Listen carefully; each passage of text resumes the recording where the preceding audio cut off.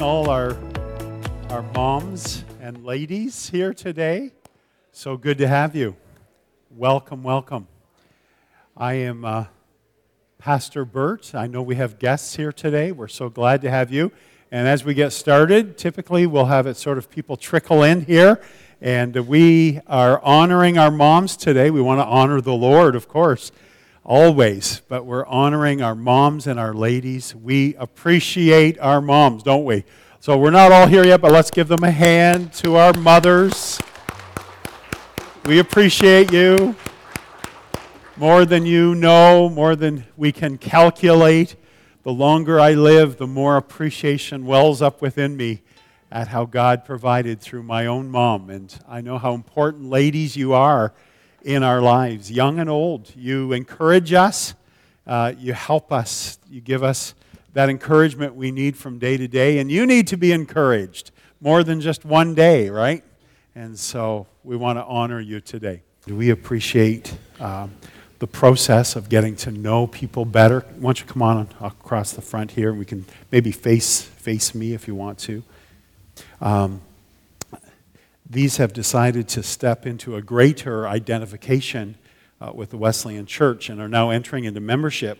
And this is a membership not only into the local church, but it's a membership into the worldwide Wesleyan Church.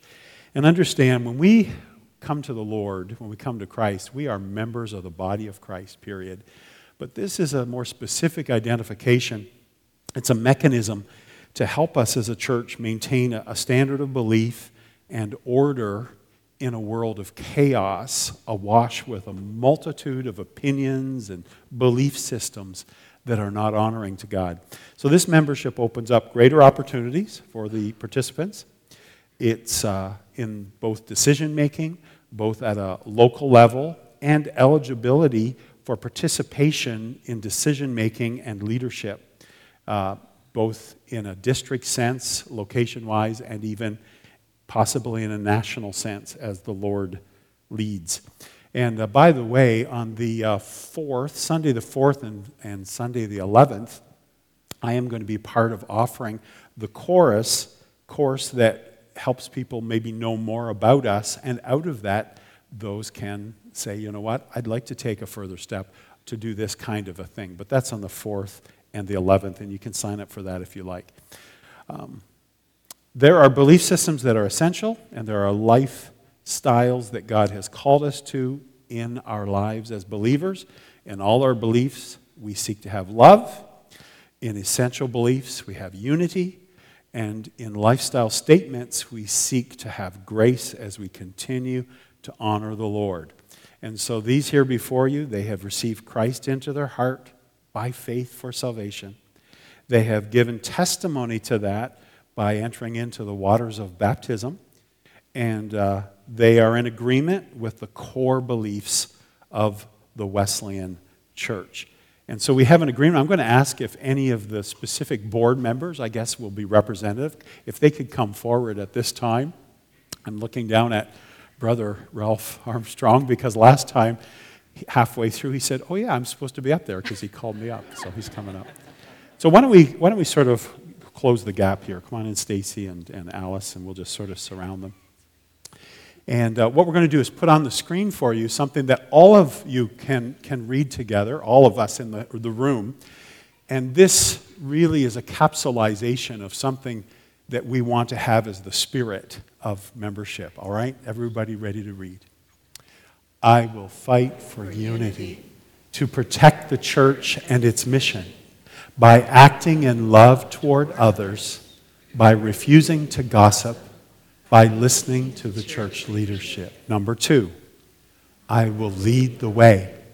I will take initiative to lead others by praying for its growth, by inviting on church to attend, by welcoming those who visit. Number 3, I will live to give.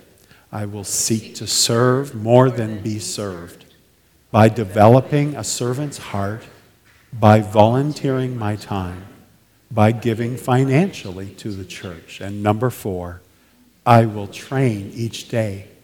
I will pursue a healthy spiritual lifestyle by reading the Bible and praying daily, by discovering my gifts and talents, by seeking to join a small group and or Bible study. And certainly for those who are here, if the 9 of you, if you agree with this agreement statement, could you say, we do? And I know they do, as we've talked about it. So I want to welcome you into membership in the Wesleyan Church and pray that it's just the beginning of a walking out of further discipling and loving Jesus along the way. Praise the Lord. Brother Rob, this may seem a little odd because I know you're at the sound booth, but right from where you are, because Rob's on the board as well, both the sound board and the church board. Would you pray for this group for us? Would you do that? Lord, we thank you for the opportunity to gather again this morning to worship and honor you. And we thank you for the step that these folks have taken to further identify with our group and the church across Canada. I ask you to bless them in this time and that they will feel the weight of membership and the responsibility that brings, and for the fellowship that it brings as well. We ask these things in Christ's name. Amen. We're proud of you. Give him a hand. Bless you guys. It says, "For I reckon that the sufferings of this present time are not worth comparing with the glory that will be revealed in us. All things work together for good to those that love the Lord. No mind has heard, no conceived, no ear has heard, no mind has conceived what God has for those who love him." Jesus said in John 14, "I go to prepare a place for you. Don't let your hearts be troubled." He said he would come again. In my Father's house are many, many mansions, many, many rooms. And if I go to prepare a place for you, I will come again and receive you so that you can be where I am. The hope of heaven. Heavenly Father, thank you for the hope that we have in Jesus. And I pray, God, you would teach us how tender, how powerful, how personal the invitation is. It's not an invitation to join the Robland Church. It's an invitation to surrender ourselves to the God who loved us enough to send his only begotten Son, that whoever believes in him should not perish, but have everlasting life. To those who received him, to those who believed on his name, he gave the right to be called the children of God. If we confess our sins, he is faithful and just to forgive us our sins and to cleanse us from all unrighteousness. Behold, I stand at the door and knock. If anyone hears my voice and opens the door, I will come in and eat with him, and he with me. You're knocking on our heart's door, God. You're preparing us for a place, and you're preparing a place for us so that we can be with you forever. And we can't imagine it, but God, I pray that you would help us to set our sights on that place. We live in a world with lots of insecurity and lots of difficulty and valleys, but Lord Jesus, help us to look to eternity and to cast our dependence upon you. We need you so, so much. We give you praise on this Mother's Day. I ask that you would speak into the life of all of us, but specifically our ladies today, and be with Kim as she shares the word with us. Thank you, God, for her godly example among us. But we thank you for she and Brock and for Scotia. So bless her today. Any nerves that she might have, just give her peace in her spirit. And may we receive from your Holy Spirit what you're wanting to say to us through her. This we pray in Jesus' name. Amen. Here we go. We'll get a little organized here. I've got a helper who's got something conspicuous happening over here. So Ethan, I'm not super coordinated, so how about just right here? That seems pretty safe for us this morning. Alrighty, for those of you who didn't see, I have a little kiddie pool here. I'm going to explain in a minute. Good morning, Roblin Wesleyan Church. This is my 4th annual Mother's Day sermon, and it is such a joy to be here with you guys this morning. I want to thank Pastor Bert for giving me the opportunity to share with you. It's always so much fun to come and see all your beautiful faces, because usually I'm in the hallway running around after almost 18-month-old now. So there's some pictures up there. It's my beautiful family and little baby girl, Scotia. So if you haven't been here for a Mother's Day sermon, I'm going to warn you, mine are not very traditional. We are going to dive deep this morning, and we're going to get real, and we're probably going to get a little uncomfortable. I have said so many times that if your faith doesn't affect your everyday life, then what's the point? If I can't get up here and we can't sit together and get real and authentic and truly honest with each other and find Jesus together, then what's the point? I don't know about you, but me personally, I don't want to go to a church where I have to fake it and say that things are all right when they're really all falling apart in the background. I've been in a few situations in churches in the past where it wasn't okay to not be okay, and it wasn't safe not to be okay. But today, we're making a safe place. So many times we feel like we go to church and we can't talk about those things, and you insert whatever you're uncomfortable to talk about in church. But today, we're getting real. Are you ready? Okay, deep breath. Here we go. So I want to explain my pool here for a second. I know it's a little blocked, but I have a little kiddie pool here. And I'm going to call this my pool of realness. So I know that sometimes, because we're not used to getting real in church, and really, in general, it's uncomfortable. It's icky sometimes.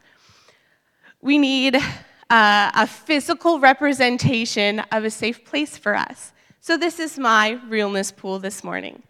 That when I have things to say that, oh, that feels uncomfy, or, oh, are you allowed to say that up there? I'm going to get in, and we're going to be real together, okay? So here we go. Deep breath. My name is Kim MacDonald, and I am about to start therapy. Oh, here we go already. Because I am struggling with postpartum depression and anxiety that has caused mom rage.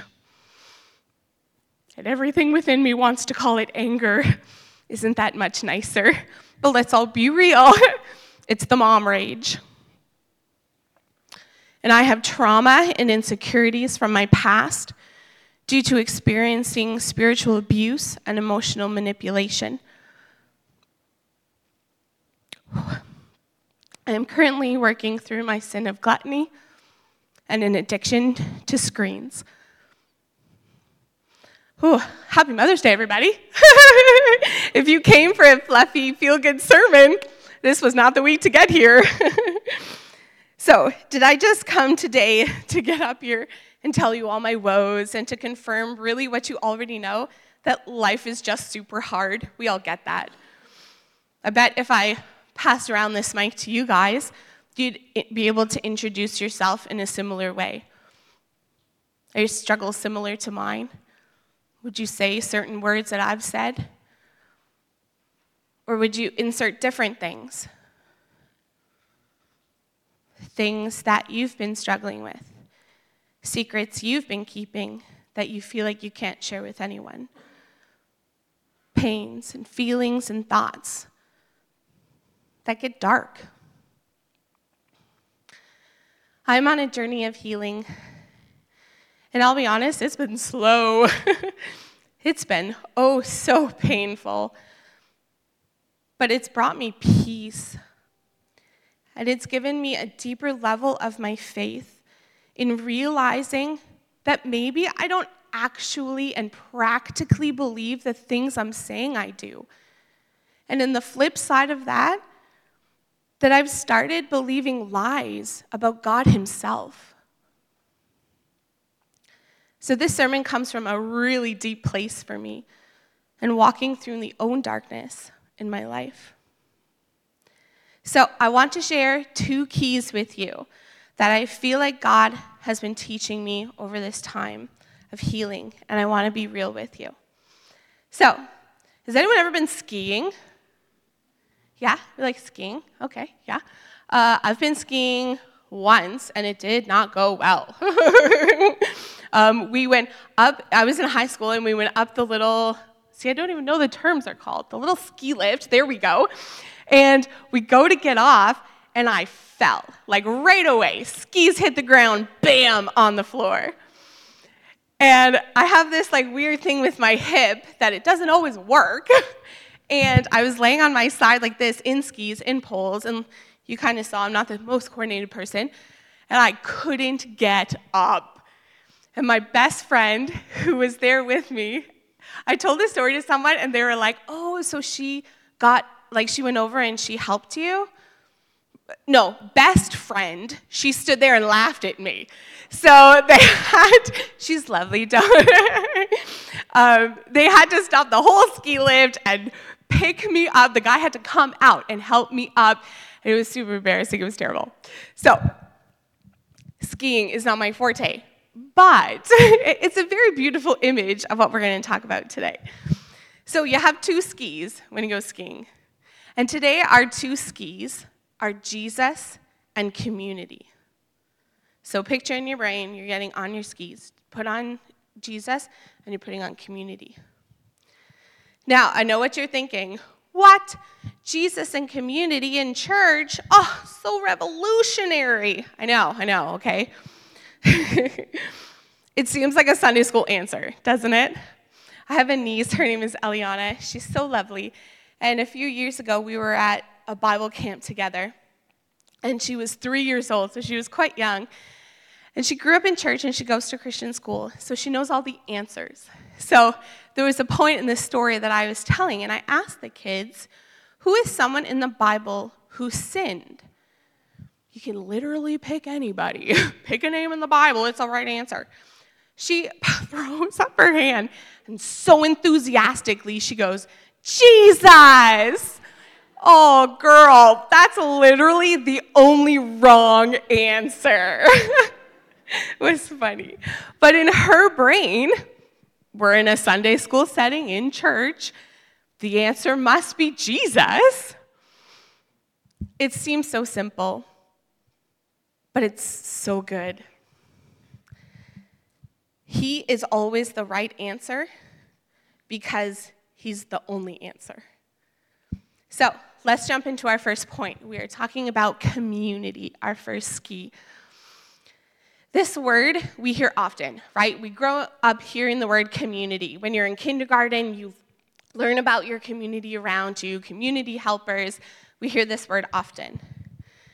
But God has built in us a need for community, a need for one another, a need to live together in families.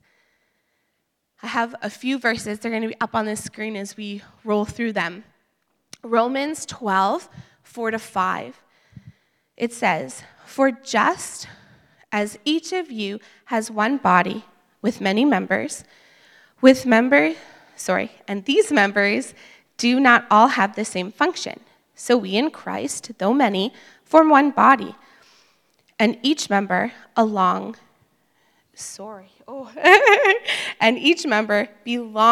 to one another. There we go. So, our bodies, literally physical bodies, are a bunch of parts put together to make us. The body of Christ is a bunch of parts put together to make the body of Christ. We need each other. If you have an eyeball on the floor, no one would say, oh, that's a person. So just one person, me, I don't make up the whole church. We together make up the body of Christ. Genesis 2, verse 18, God said, "It is not good that man should be alone." God himself said that it is not good when we are alone. We need each other. Psalm 68:6 says God sets the lonely in families. So even in the process of building our faith, we are told to be together, to be open with one another, and to share our hearts. In James 5:16, it says, "Confess your sins to one another and pray for one another that you may be healed." Proverbs 27:17 says, "As iron sharpens iron, so one person sharpens another." We need each other. I need you to be the best me, and you need me to be the best you. That's how we're designed. Hebrews 10:25 says, "Do not neglect meeting together, as is the habit of some, but encouraging one another, and all the more as you see the day drawing near." Meet together. Be a church. Be a body. Be a family. That's the call. That's what we're told to do as believers. So, let me get in this realness pool here. You ready? I have a question for you. Have you ever been in community and gotten hurt? Someone told you you probably shouldn't do that, but it was something you had worked really hard on. You put yourself out there and had faith, and someone shut you down hard. Told you you weren't enough. You stepped out and did what you feel like God was asking you to do, and you got rejected. Yeah, me too. I've been there. Man, community is messy, and people are messy. But God knew that when he asked us to be a part of it. So what do? I know I need community to find healing and to build my faith, but it's messy, and I'm hurt, and honestly, it is so much effort to engage, and I'm tired, and I just don't want to. Proverbs 14:4 says this, "Without oxen, a stable stays clean, but you need a strong ox for a large harvest." Yeah, this is hard. Community is hard. And God knew that when he asked us to be a part of it. Without people, life would be a lot cleaner and a lot simpler. But it's also lonely. And I don't know about you, but I want a large harvest in my life, like this verse talks about. In other translations, it says abundant crops. That the things that you have worked for, the things that you've taken time and effort and watered in your life, they can be even more amazing when you invite people into that and when the community is there for you. So, there are other things that come out of oxen, if you will, picking up what they're laying down, you know. If you've been to a farm, you know it's stinky, right? There's a lot of mess that oxen leave behind. But good farmers and good gardeners know that that is the money. That's what Rocco has called it. It's the money. It's the good stuff. It's the stuff that you put on your garden, right? And you put it in the soil, and all those nutrients from the stuff goes back into the soil. And how beautiful and amazing are the plants that come out of that when you put fertilizer back into the soil. The same is true with us in community.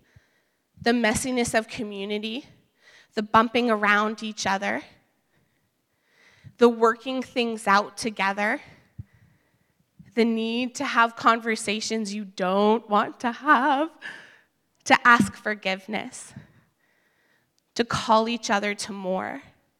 Those things are messy, But if done properly, that's what brings growth, and that's what brings life. So we have a little small group that meets on Friday nights at our house. And yesterday, this point came so clearly to me. I was struggling with this sermon and felt clouded and had no idea where God wanted to go with all of this. And I felt lost. And I texted one of the other women in our group, and I said, hey, I just need some prayer. I was hoping for a text message back. That's all that's my baseline. She called me, and she prayed for me right there on the phone and gave me a ton of encouraging words. I kid you not, the moment I hung up the phone, it was like all this stuff that I felt like I couldn't get through. All the cloudiness and the fog lifted. And it was like a light bulb went off. That this is where faith meets real life. In community. Okay, so now we've got our one ski on, right? We've got our ski of community on. Obviously, you can tell I don't ski the way I'm doing this. So let's jump over and let's put on our other ski. Let's put on our ski of Jesus. I know, it sounds so basic. But listen, after the year I have just had, I am learning more and more of how important it is that we come back to the basics over and over and over again. To shake off all of the things that weigh us down and the fears that we all carry and that the world throws at us and the chaos that is everywhere in this world and often in my brain. To shake it all off and to come back to the basics, to come back to the foundation of the things that I know and the things that I believe and where my heart feels at home. Like I said, life is painful. It is so messy, but it's also beautiful. And it's so full of joy. And somehow we get to balance and feel all of these things all at once. So let's jump in to Jesus. Let me get back in my realness pool here. So let me a little bit further explain my super intense introduction there and give you some backstory as we move into our next point. So for me personally, as I've said multiple times, it's been a tough year. My daughter was born in December of 2021. And in that next spring, I felt God impressing on my heart to take a break from doing kids ministry and ministry in general. I didn't listen. Oh, don't do that. Listen, okay? When God tells you to do something, just listen. So in the summer, I had a friend who also had a little girl, and she was relaying to me how wonderful it felt for her just to be home and just to focus on this little girl and just have time with her. And the moment I heard that, I felt super jealous and very angry because I was not experiencing that. So again, I felt God say, take a break, step back, focus at home. But nope, we kept powering right on through. And I was on the train of doing VBS that summer, leading kids' church, having an 8-month-old. And we were on down the line. I'm still in this thing. I just have to lean over to turn that. I was on down the line of being the perfect mother and the super woman. Okay, let's just pause for a sec. Let me get deeper into this real pool. That, being a super mom, is the biggest lie that has been told to mothers in our society. You are not meant to be super mom. You are not meant to do everything. You are meant to live in community.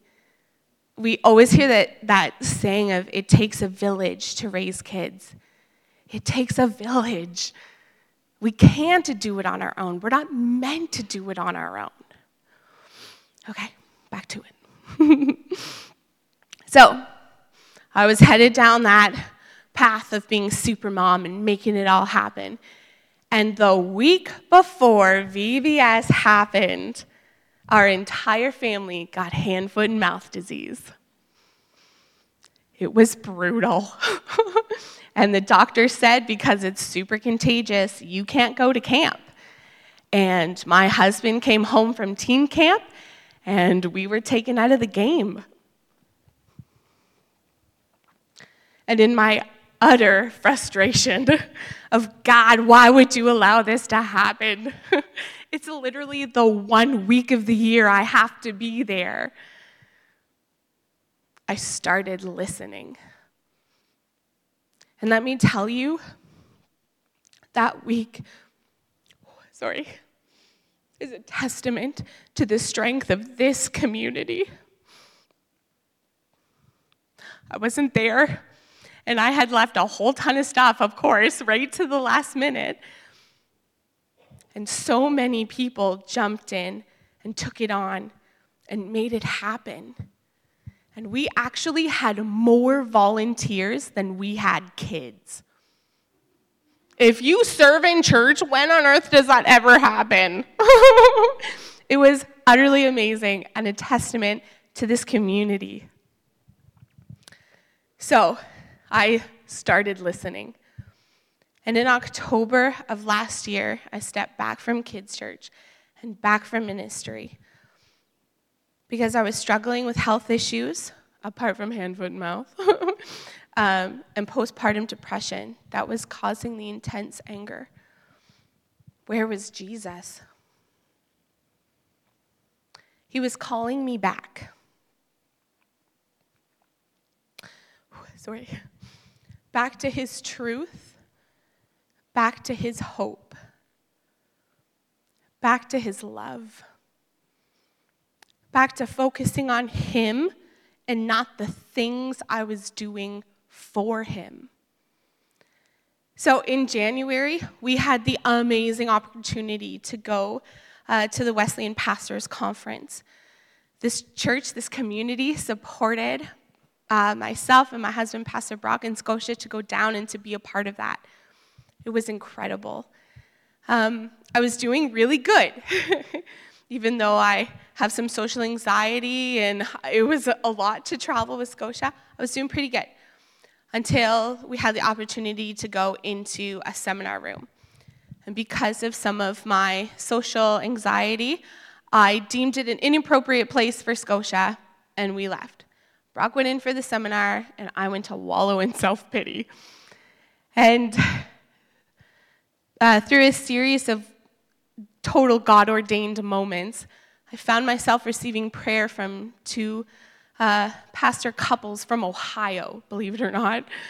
And God did major healing in my life.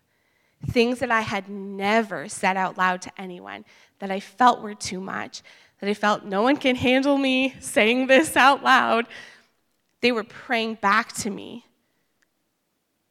and speaking God's healing over me, and even speaking God's healing over Scotia. It was amazing. And coming back from that, I felt like my old self again. Things were really good. And then after being home for a couple of months, I started feeling sad again, and anxious again, and angry again. He's also been bringing up a lot of things from my past since I have gone unchecked.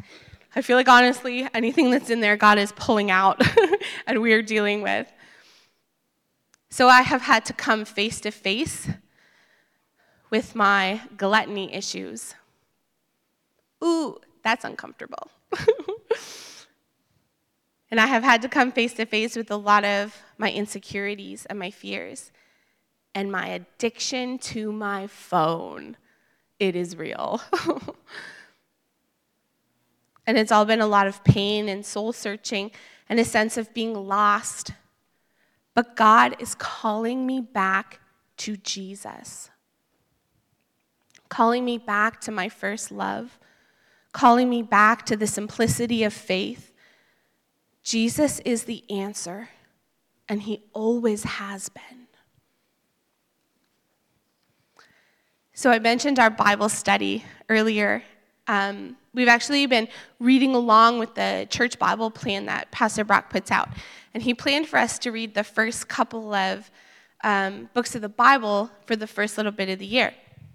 And it's been so interesting diving in and really looking at the connections of the Israelites and everything they went through and how it all points to Jesus. This is a side note, but Brock plays this game with the youth group kids called Gospel of the Games. And it came from one of his master's classes where you take something that seems secular, a song, a movie, a game they play at camp, and you have to find Jesus and the gospel within it. It's amazing. You should play. It's super cool. Within that idea, Jesus is written on every fiber of history. His love, his redemption, his salvation, it's all there. From the very beginning, God had a plan. When we look at Genesis, Adam and Eve ate the fruit, right? They disobeyed God. Even if you don't spend a lot of time in church, most of us know the story, right? God told them, do not eat of the fruit of the tree of the knowledge of good and evil. That's the one rule. You had one job. And guess what they did? They ate it. I feel like that's a whole sermon in and of itself. What was the one thing I wasn't supposed to do? The thing I did. Adam and Eve disobeyed God, but God had a plan. Never a second thought if he should save us. Jesus was foretold and promised in Eve's children. Genesis 3:15 says, and I will put enmity between you and the woman, and between your offspring and hers, and he will crush your head, and you will strike his heel. Her offspring that's being referred to there is Jesus. Satan tries to destroy Jesus by killing him on the cross.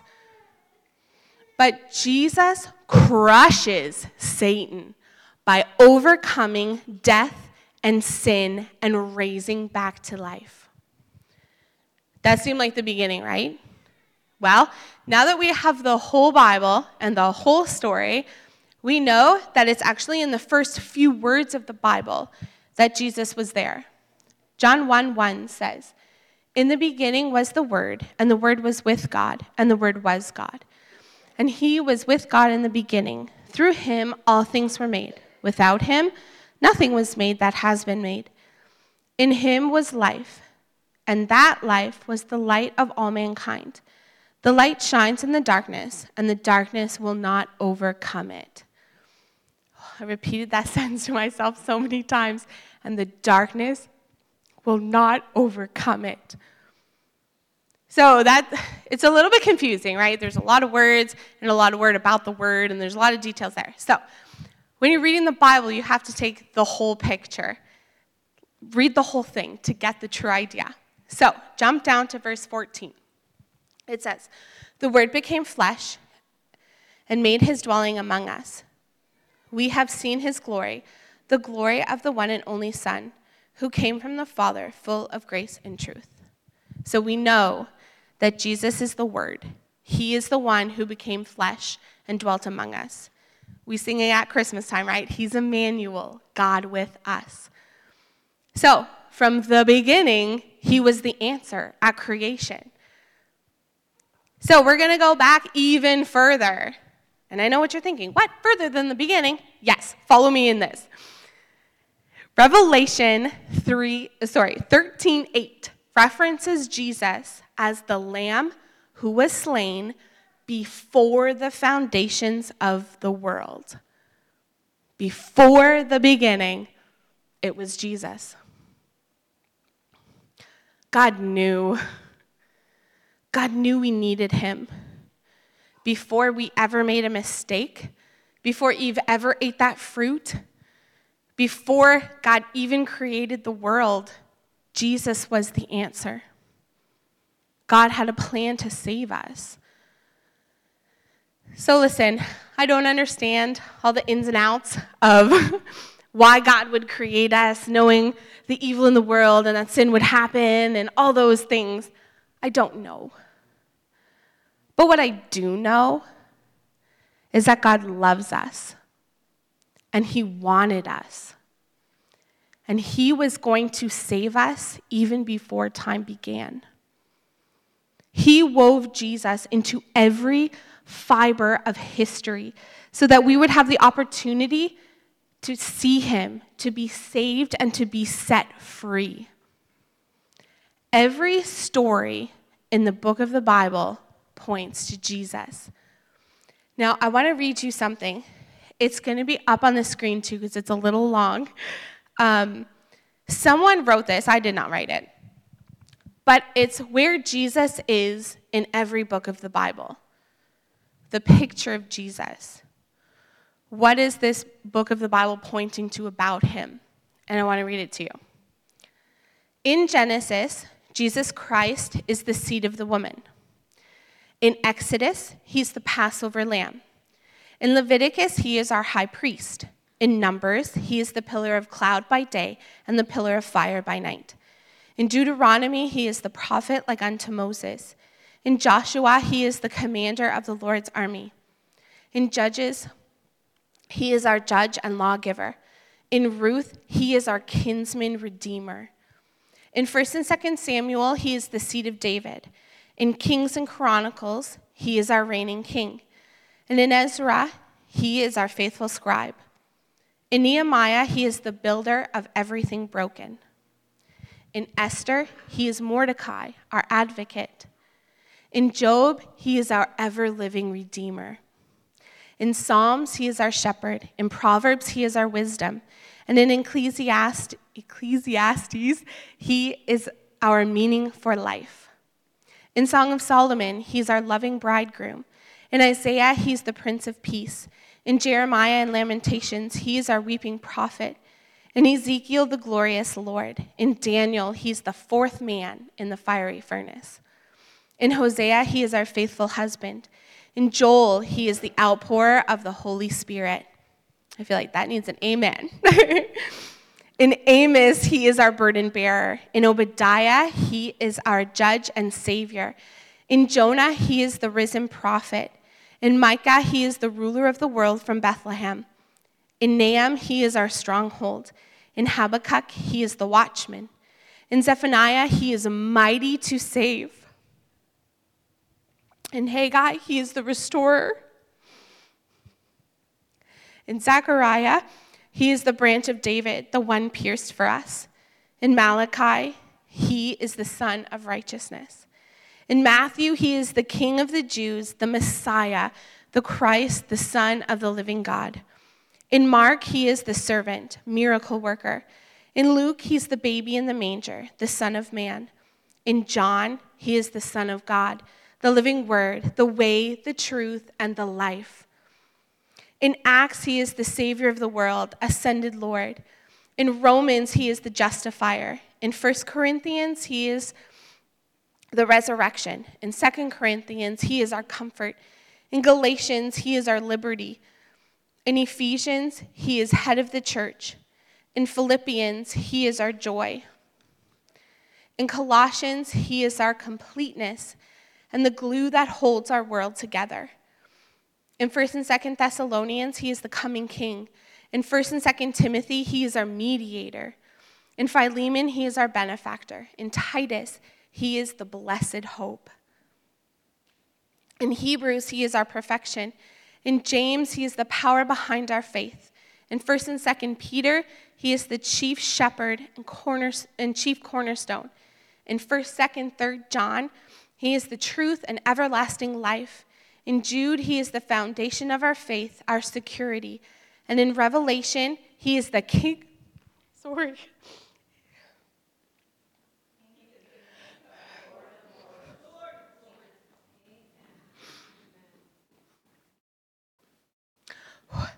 So, if Jesus is in every moment of history, calling us to find him, to reach out for him, those people in the Bible are part of history. They're part of our history as the church. And someday, I'll be part of someone's history. My daughter Scotia, my husband, depending on who goes first, we'll see. My niece and nephew, maybe some of you guys. But where is Jesus in my story?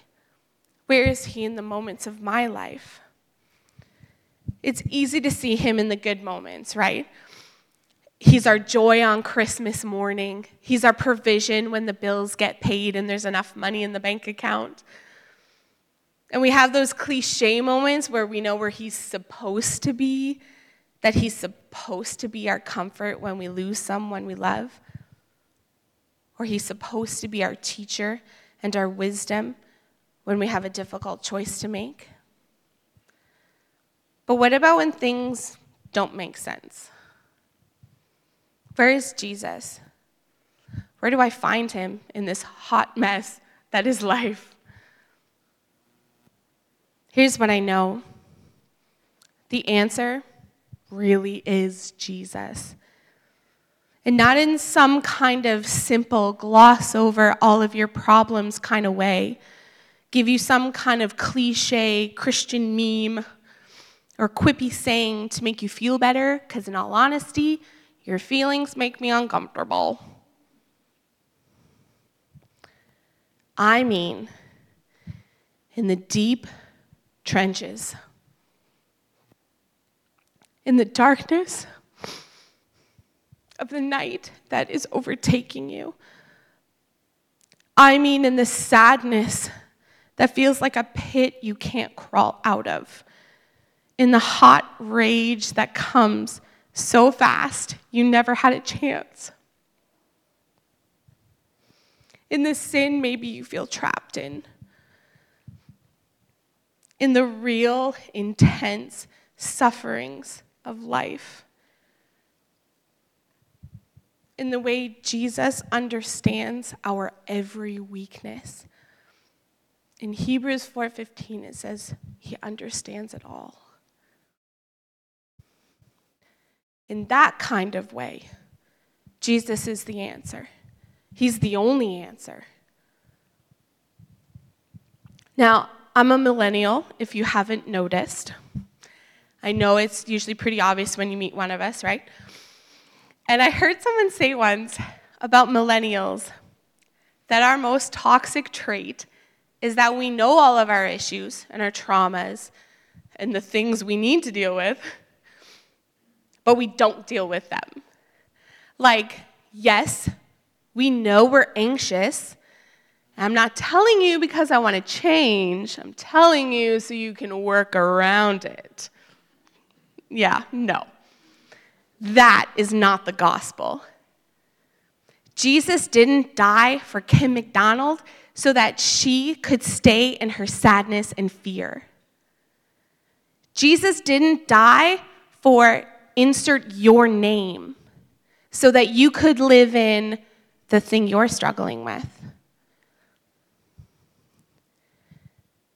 He died for us to be with us through it, to show us the light on the other side and to guide us there. In Psalm 23, verse 4, the first part of it says, even though I walk through the valley of the shadow of death, I will fear. I will fear no evil, for he is with me. Jesus is Emmanuel, God with us. Ooh, deep breath. So, let's jump back to our cross-country skiing idea from before. If you didn't have both skis on when you were huffing it across that field, what would you be doing? This. I feel like as Canadians, we can feel this picture, right? Like, we get this. Her legs are probably burning. The snow is in her boot, and it's super cold. Her face is probably all hot from the wind. Like, you can feel this picture, right? You are trudging through that snow. And it's hard. And it's heavy.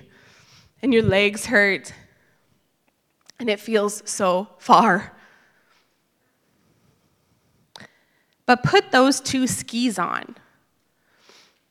Put on Jesus and community, and you are lifted out of that snow, and you have help to distribute the weight of life and to begin to move forward again in freedom. So, what do we do now? There's a lot of emotion, a lot of words said. There's a lot of information. What do I do with it? So, let me get back in here for a second. We as modern Christians love that, don't we? Tell me what to do. Where's my guilt trip that I'm not doing enough? My failure to act must be the reason this isn't working.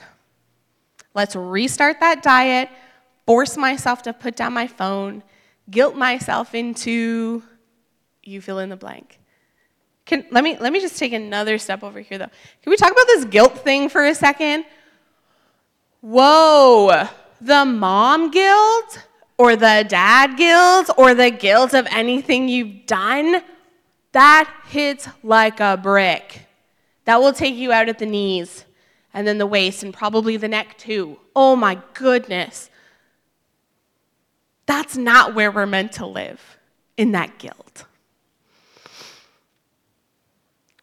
So we try, and we hear another sermon, and we sing another song.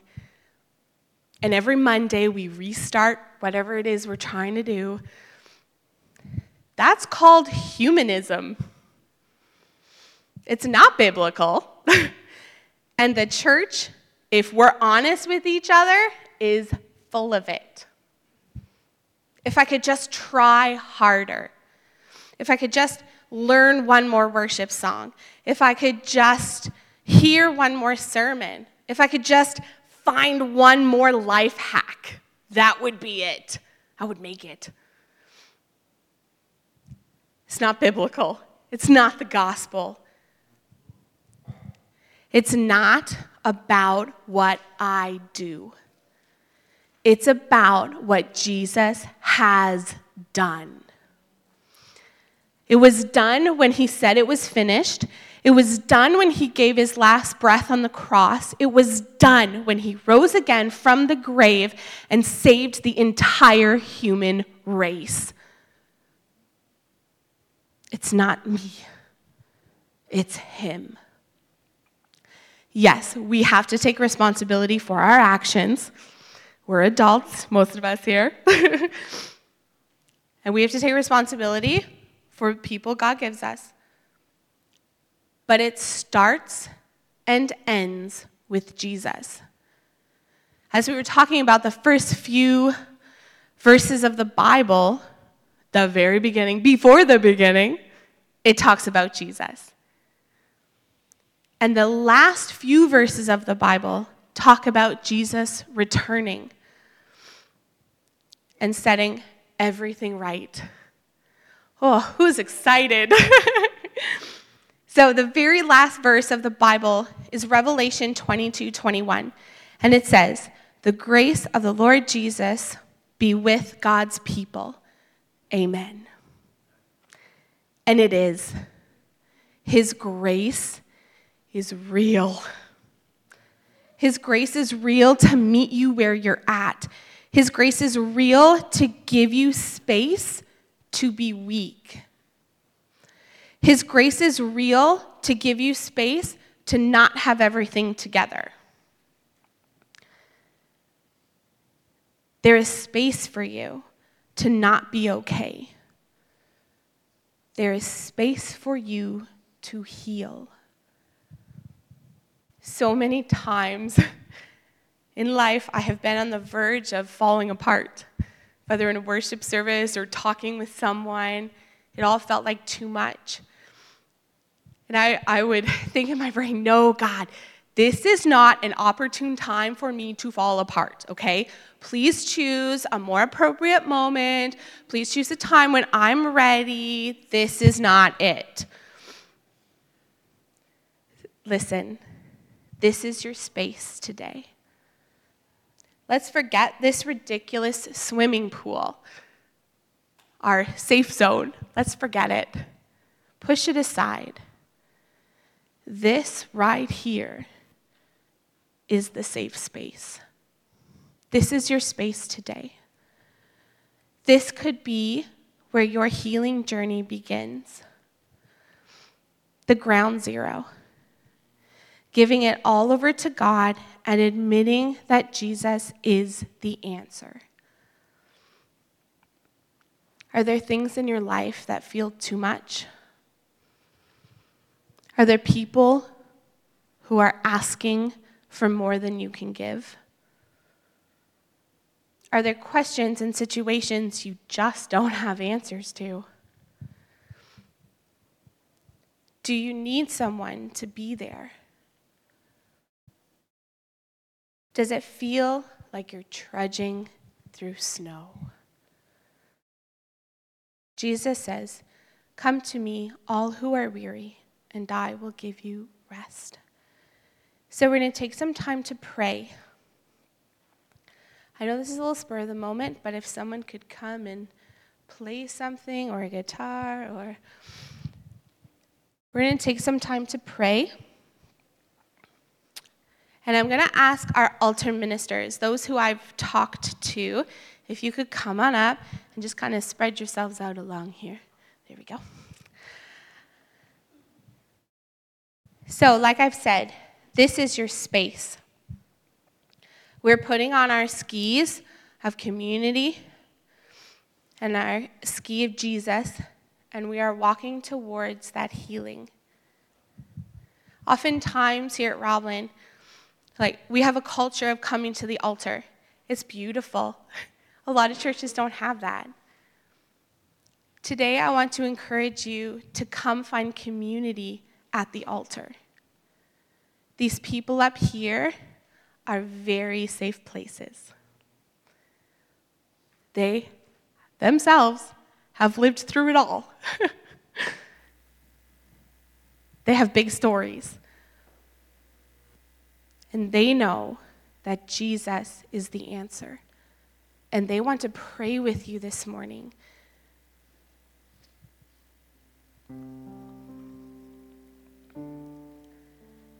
So we're going to take a minute. It's okay if we feel awkward. In our small group, so Pastor Brock is my husband. He spoke last week. He always says, "I'll let the awkward silence sit." It's okay to feel awkward. Let's call it out now. It's okay to feel awkward. And it might feel awkward getting out of your seat and coming to the front. That's okay. Awkwardness is growth. The oxen will make mess, and we will find community together. So we're going to take a couple of minutes, and we're going to pray. If you want to come to the front, please. If you want to come to the front, but you want to pray by yourself, that's also okay. It's open and available to you.